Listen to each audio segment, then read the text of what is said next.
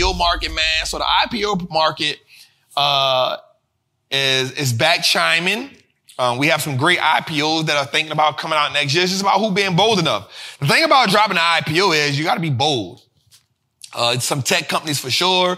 Klaviyo, which is a great text app. We talk about GoPuff. We talk about Chime. We talk about Instacart, Stripe, Databrick, Checkout.com, Grammarly. We got some dope IPOs that may come out this year. I actually think that Stripe, maybe Chime, because we talking about the fintech space that I still do love. But I won't sleep on Klaviyo. Klaviyo is really good. And I won't sleep on Databricks. So I'll watch those. Grammarly, I don't know. But Stripe, Chime, Instacart, I don't think Instacart. Stripe, Chime, Databricks, Klaviyo. I kind of like those. Instacart, I think it'll just go right in there with DoorDash and them. And I don't know how profitable, I don't know how lucrative they could be in that industry with those people already killing it. Stripe is a winner. Stripe should be a winner. Klaviyo, because it definitely integrates with Shopify, amazing. Databricks, I was just learning a little bit about that. And Chime is definitely great in the fintech space. So I'm definitely interested in seeing will they come up. So we'll definitely see if any of these IPO this year. We'll see. The thing about this is it's a dangerous time for IPOs because the market is full of uncertainty. And when the market is full of uncertainty, that means there's not an environment that will support these.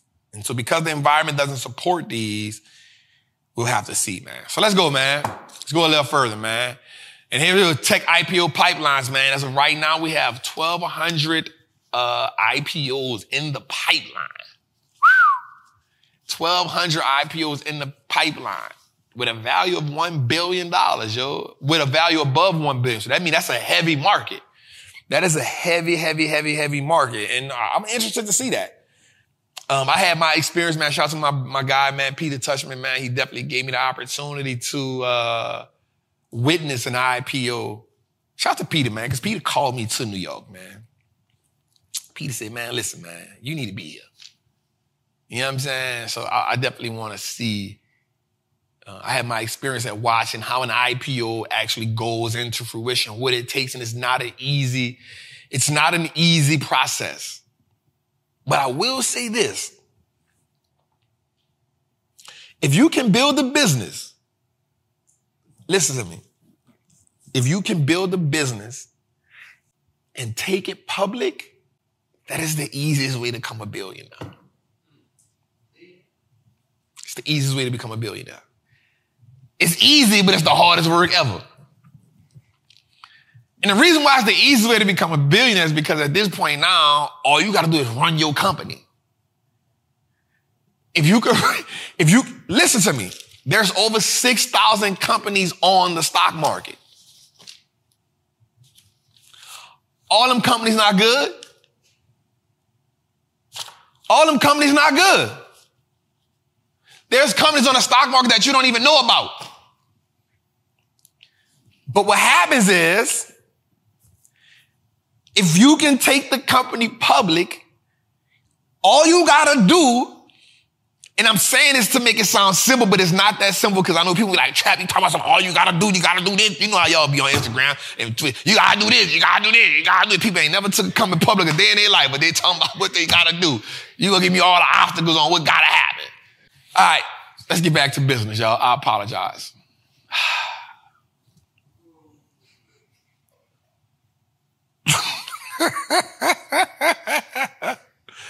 All right, so why I say this is because, man, this is one of the easiest ways that you can become a billionaire. Here's why. Let me explain it to you. If you can find a parameter, so you have to earn so much for a certain amount of time. Your business has to earn so much for a certain amount of time. And then you have to go through rounds where you have to get people to, go through different rounds of seed time. But if your company can IPO and you can get it on the market, it is the easiest way to become a billionaire. And here's why. Because now what you're doing is so think about this. So Apple has a 1 trillion dollar market cap right now, right? But that is solely based on how investors feel about the company. The most important part about that is not that Apple has the $2 trillion market cap. It is the people who work for Apple, who own the shares in Apple, who get them by the lump sum, who now their wealth gets to go up as people feel good about the company. Same thing that we're doing. Thank you for the super chat, family. I appreciate you. Now watch this. Think about if I took this company from the trap to Wallstreet, right? All the Wallstreet looks like Us Now Network. Say I take this company public and I do the right things from it. I'm gonna get a valuation on it. So if you can earn a certain amount, they'll give you a 10x valuation, right? So let's say I can get $100 million valuation on this company. All right, cool. Now, once I put a portion, okay, this is good. So now I can say this, now somebody's going to come, once we go through the seed rounds, we'll get a valuation. I'm going to say, okay, I'm going to put this much of my company on the market, right? So now once I put this much of my company on the market, investors now will say, well, underwriters, so Bank of America, Morgan Stanley, Goldman Sachs, Piper Sandler, these companies will come along and say, okay, we're willing to put this much into the seed round because we're vested as well, right? We're vested. So now that becomes a part of the valuation. Now, once I put this much, they say, okay, Trap, this company is worth this much. We'll put it on the market at $15 a share, right? I come in and say, you know what? I want to own 50% of my company. So I go in my wallet, right, and get 50% of the shares of my company, 51% of the shares of my company. Now watch this. Here's the dope part. At that point, all I got to do is 1, make sure I can make this company profitable. 2, put the right attention on the company. And if I can add value to this company and keep my books clean so I can stay out them people federal penitentiary. Because ain't nobody going to jail for cooking no books. Now, the market can make me a billionaire. Because if I can add value to my company, my shares that I bought for $15 IPO or pre-market, if they can go up to $100, $200, $15, $30, $50, $60, $90, this now makes me a billionaire. You feel me? So think about me owning 500,000 shares of my business. This is outside of my liquid cash. So this is what people mess up at all the time. So people look and be like, man, Warren Buffett lost $40 billion. Well, he didn't lose it in cash. The value of the stock went down. He's probably his cash didn't move. His equity moved. And so what happens is, if you can add enough value at your company where the equity continuously increases, you can become a billionaire. Now, it's hard. It's easier said than done, right? Because most people aren't committed long enough. But watch this. I don't know, I'm getting into this too. They're going to come on a little while to do this in a little bit. The goal as a person because entrepreneurship isn't for everybody. D1, I talked to you the other day, I said, bro, you're a business. You're not an artist. Right? I said, but you knew that already. We had this conversation. I think about myself as a business. I think about what I'm building as a media group, as a media company. I'm thinking about the university I'm building as an education platform.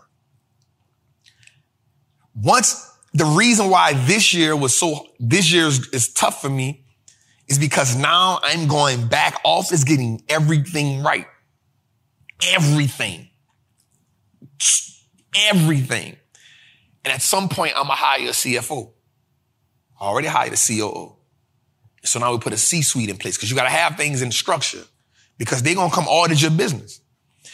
But if you can have everything in structure, I think it's like 5 years you have to own a certain amount of money. Even if you can get in the market as a small cap business, you can add 9 figures to your name. 9 figures in equity. Where you can do like an Elon Musk and say, you know what, I'm going to sell $40 billion worth of Tesla stock to go buy another company. This wasn't cash he came out of his pocket with. He ain't went in his pocket and got nothing. He went straight to his, how many millions of shares of Tesla that he owned. And he said, hey, let me go get 40 billion worth. Bet. That ain't come out of his cash pocket. He went to his Tesla stock and said, give me 40 billion worth. I want to take this and go buy that. Capitalism at its finest. All right, let's go, man. I don't want to beat on that too long. Let's go, man. All right, man. So is Hertz becoming a Cinderella? So check this out, man.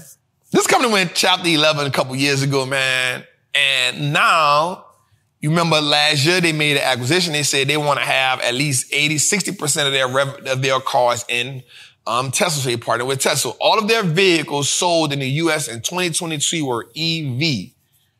Hertz, 5.8% were EV. Let's go a little further. Boom. Right? The next thing that happened is Hertz is becoming a Cinderella. 50% Uber drivers have rented Teslas through Hertz, logging in 5 million trips. About 2,250 charging stations operated to power the EV fleet. Hertz is moving heavy into the EV game. Let's go a little further. Right? And so the next question is, they've invested in a large EV rental fleet in North America. They are the largest EV fleet in North America. EV rentals at 500 locations in 38 states. And the goal by the year of 2024 is to have their fleet comprised of 25%. So they want 25% of their fleet to be EV. Hertz is transitioning into becoming the leader in electric vehicles when it comes to rental cars. They got charging stations. They're the largest with 500 locations in 38 states that you can actually rent a Tesla. I actually rented one from them not too long ago. It was pretty dope. Right? Let's go a little further. Because I said that, I brought us to this. I saw this thing. So Honda and Sony actually came together. Michelle, thank you for the super chat. I appreciate you so much. Honda and Sony partnered to drop their first EV car. And I'm asking myself, are they double teaming Tesla? Now, we talked about this. Tesla's actually still doing good. Remember, so here's my idea of Tesla. So think about LeBron James. And I said this last week. Think about LeBron James. LeBron James has a premium baked in to who he is as a ball player. Right? So let's think about this. If LeBron James scores 20 and 10 for 10 straight games, we're going to say he fell off. He fell off. He trash. He trash. I know that boy overhyped. Mike ain't never averaged 20 and 10. Mike put up 65 and 300. There's a premium baked into being LeBron. Right? There's a premium baked into being. We hold him at a high standard. Same thing with Tesla. Tesla said, we're going to grow our revenue and sales at 50% a year. Last year, they grew it at 40%. The stock went down even more. But you can't name another company in that space that is growing their cars at 40%. You can't name it. So, Trap, why is the stock down? The man sold $40 billion worth of Tesla shares alone last year. There's companies on the market that isn't worth $40 billion. You sell $40 billion of any stock, the stock is going to fall. There's a premium baked into being Tesla. Not saying it's a good company, so I'm saying it's a bad company. I own a whole lot of it. But what I am saying is there's a premium baked into being that company. Show me another company in the EV space that's growing their revenues at 40%. The man delivered 1.2 million cars last year alone by itself. Some of your biggest companies can't deliver 1.2 million cars by themselves. There's a premium baked into being the big dog. Now, January 18th, I think he has a meeting and we want to listen to, is he going to reduce the guidance of Tesla? We want to see, is he going to reduce this? Is he going to say, yo, we're not going to bring in 50% a year. We're going to now bring it at 30%. Because here's the deal, y'all. I'm going to just be honest with you. It is extremely hard to produce 50% increase year over year over year over year over year. It is hard to do that. Especially as the scape broadens. Let's go a little further, man. I'm not telling nobody to invest in Hertz either. Let's go a little further, man. Now, because we talked about that, this is a cool car. I want to say that here's the different ways that you can get into the EV space, not necessarily through cars.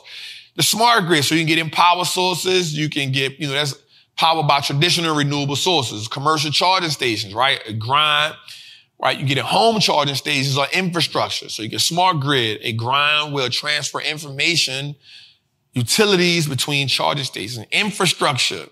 GE provides infrastructures and solutions. So I just want you to put that out there. You don't necessarily have to invest in the car itself. You can invest in the economy, the ecosystem of EV, and that could be real good for you.